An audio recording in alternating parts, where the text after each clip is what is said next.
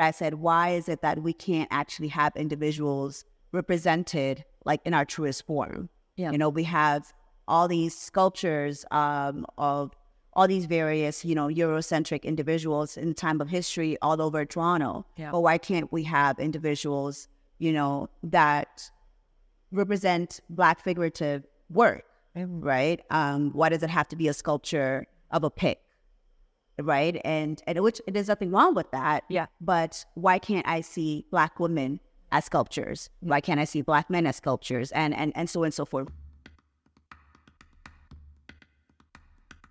This episode is co-sponsored by the University of Toronto's School of Cities, the Department of Geography and Planning, and GlowReal. GlowReal is dedicated to amplifying and elevating women of color founders and community leaders in business, tech, and beyond. To subscribe to the free newsletter, please visit www.glowreal.co. This episode holds a special place in the podcast history. It marks my first video episode. In the following segment, you'll find a sneak peek of my conversation with Destinie Adélakun, where we dive into her interdisciplinary public art practice, explore the influence of her Nigerian Indian heritage on her work, her upcoming short film, discuss her experiences exhibiting at Nuit Blanche, and learn about her role as a co-founder of the Behind the Art Collective in Scarborough. We also chat about the importance of cities investing in public art and culture and more.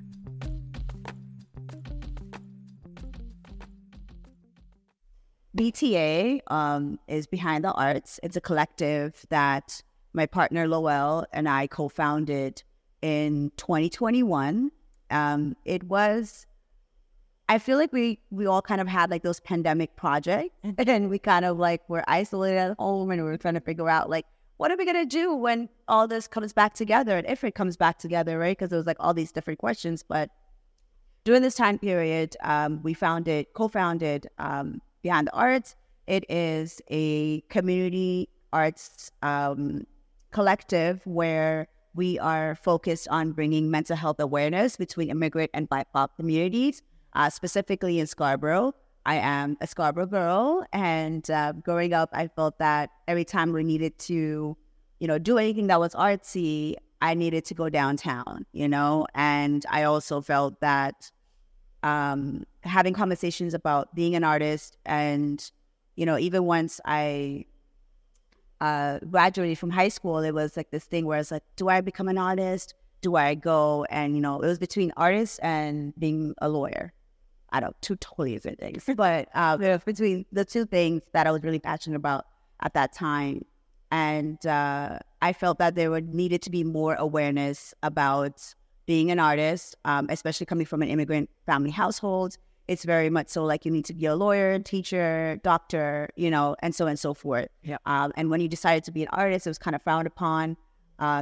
Even my own personal life and my family is just now that my family members are starting to recognize like, okay, you can make money doing the arts. Like it is a good place to be at. But I think that we as immigrants, we give up so much. And when our family or our parents, we finally get here, they're like, we're going to make sure that you're set up so that you don't have to struggle as much as we do. Yeah. And we completely get that. But I thought that it was important for us to educate the immigrant population, diaspora, BIPOC individuals a little bit more about what the importance of arts in the community and creating various arts programming. So our first event was the Behind the Arts Festival.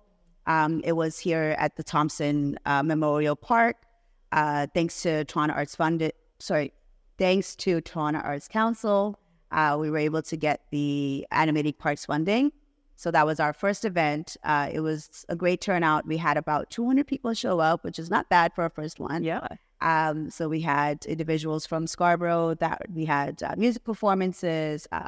We did our first BTA photo mural where we asked the community their experience with mental health, or giving us a one-liner how mental health affects us or our community. And that was really cool because we had so many different individuals, and it literally looked like a rainbow of individuals from different communities that came by to the photo mural, and then to the photo activation. Yeah. And then that mural was showcased at the festival. Mm-hmm. We are also very youth focused. So we did do a couple of youth workshops in the park. And then we did a fall one here at the Clark Center. That's how I learned about the Clark Center in the first place.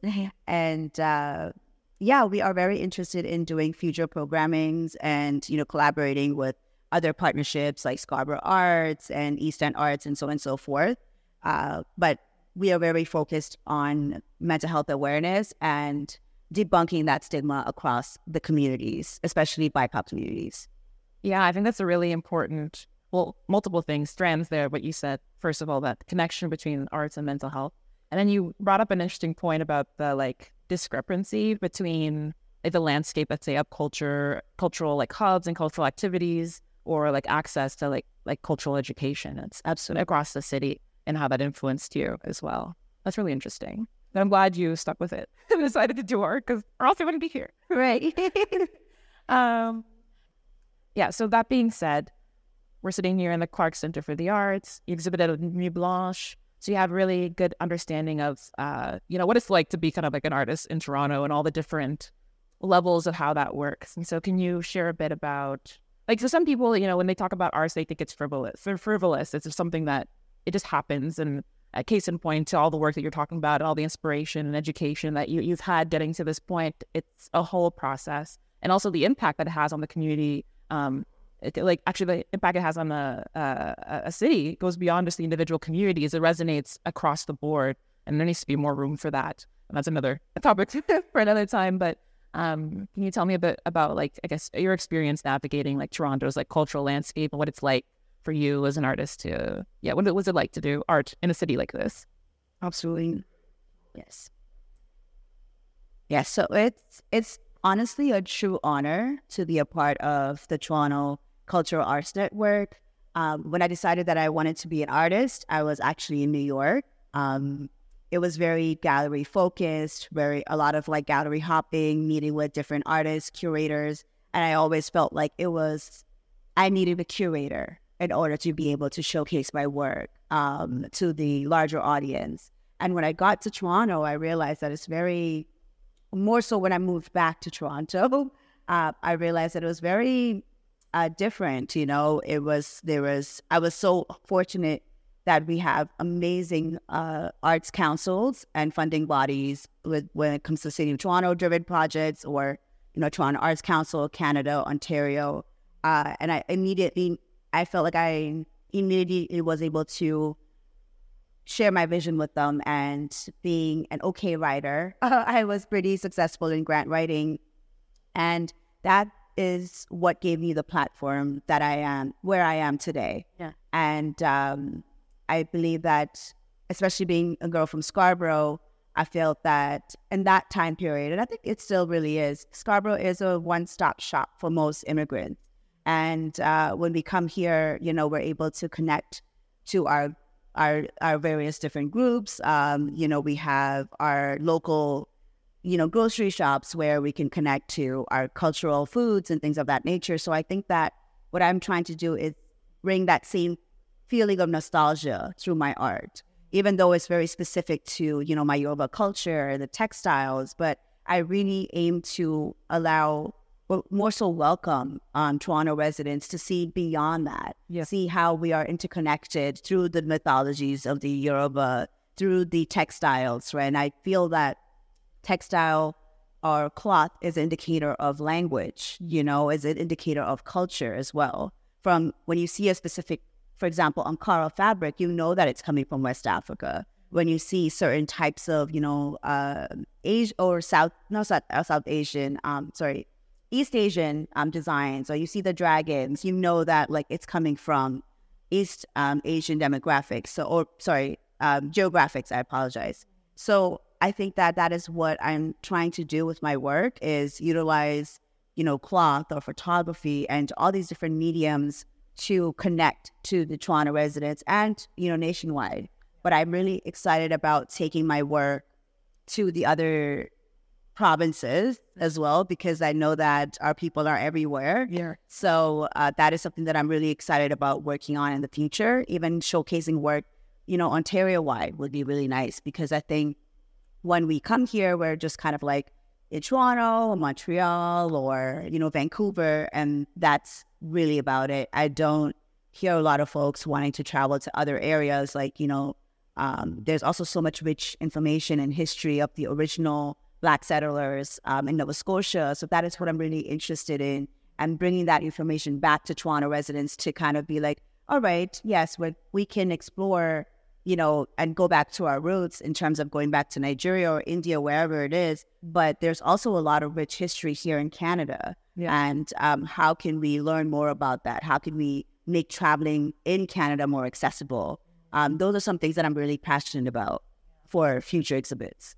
Yeah, that's a really interesting point, especially when you're talking about settlers in Nova Scotia and the kind of Black experience across Canada beyond the kind of major cities that we usually talk about, right, is not always as as celebrated or talked about, or understanding the connection between the different communities and the resilience and the strength that came from whatever they're facing and where they are now is important to talk about. So I look forward to that.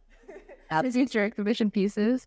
But I'm also interested to know from your perspective, why is public art, especially Toronto, being a place where you have so many public arts? We have Nuit Blanche, the whole public arts festival. You see it everywhere you go. We're here in an art center. But why is public art so important for cities and the communities that they represent?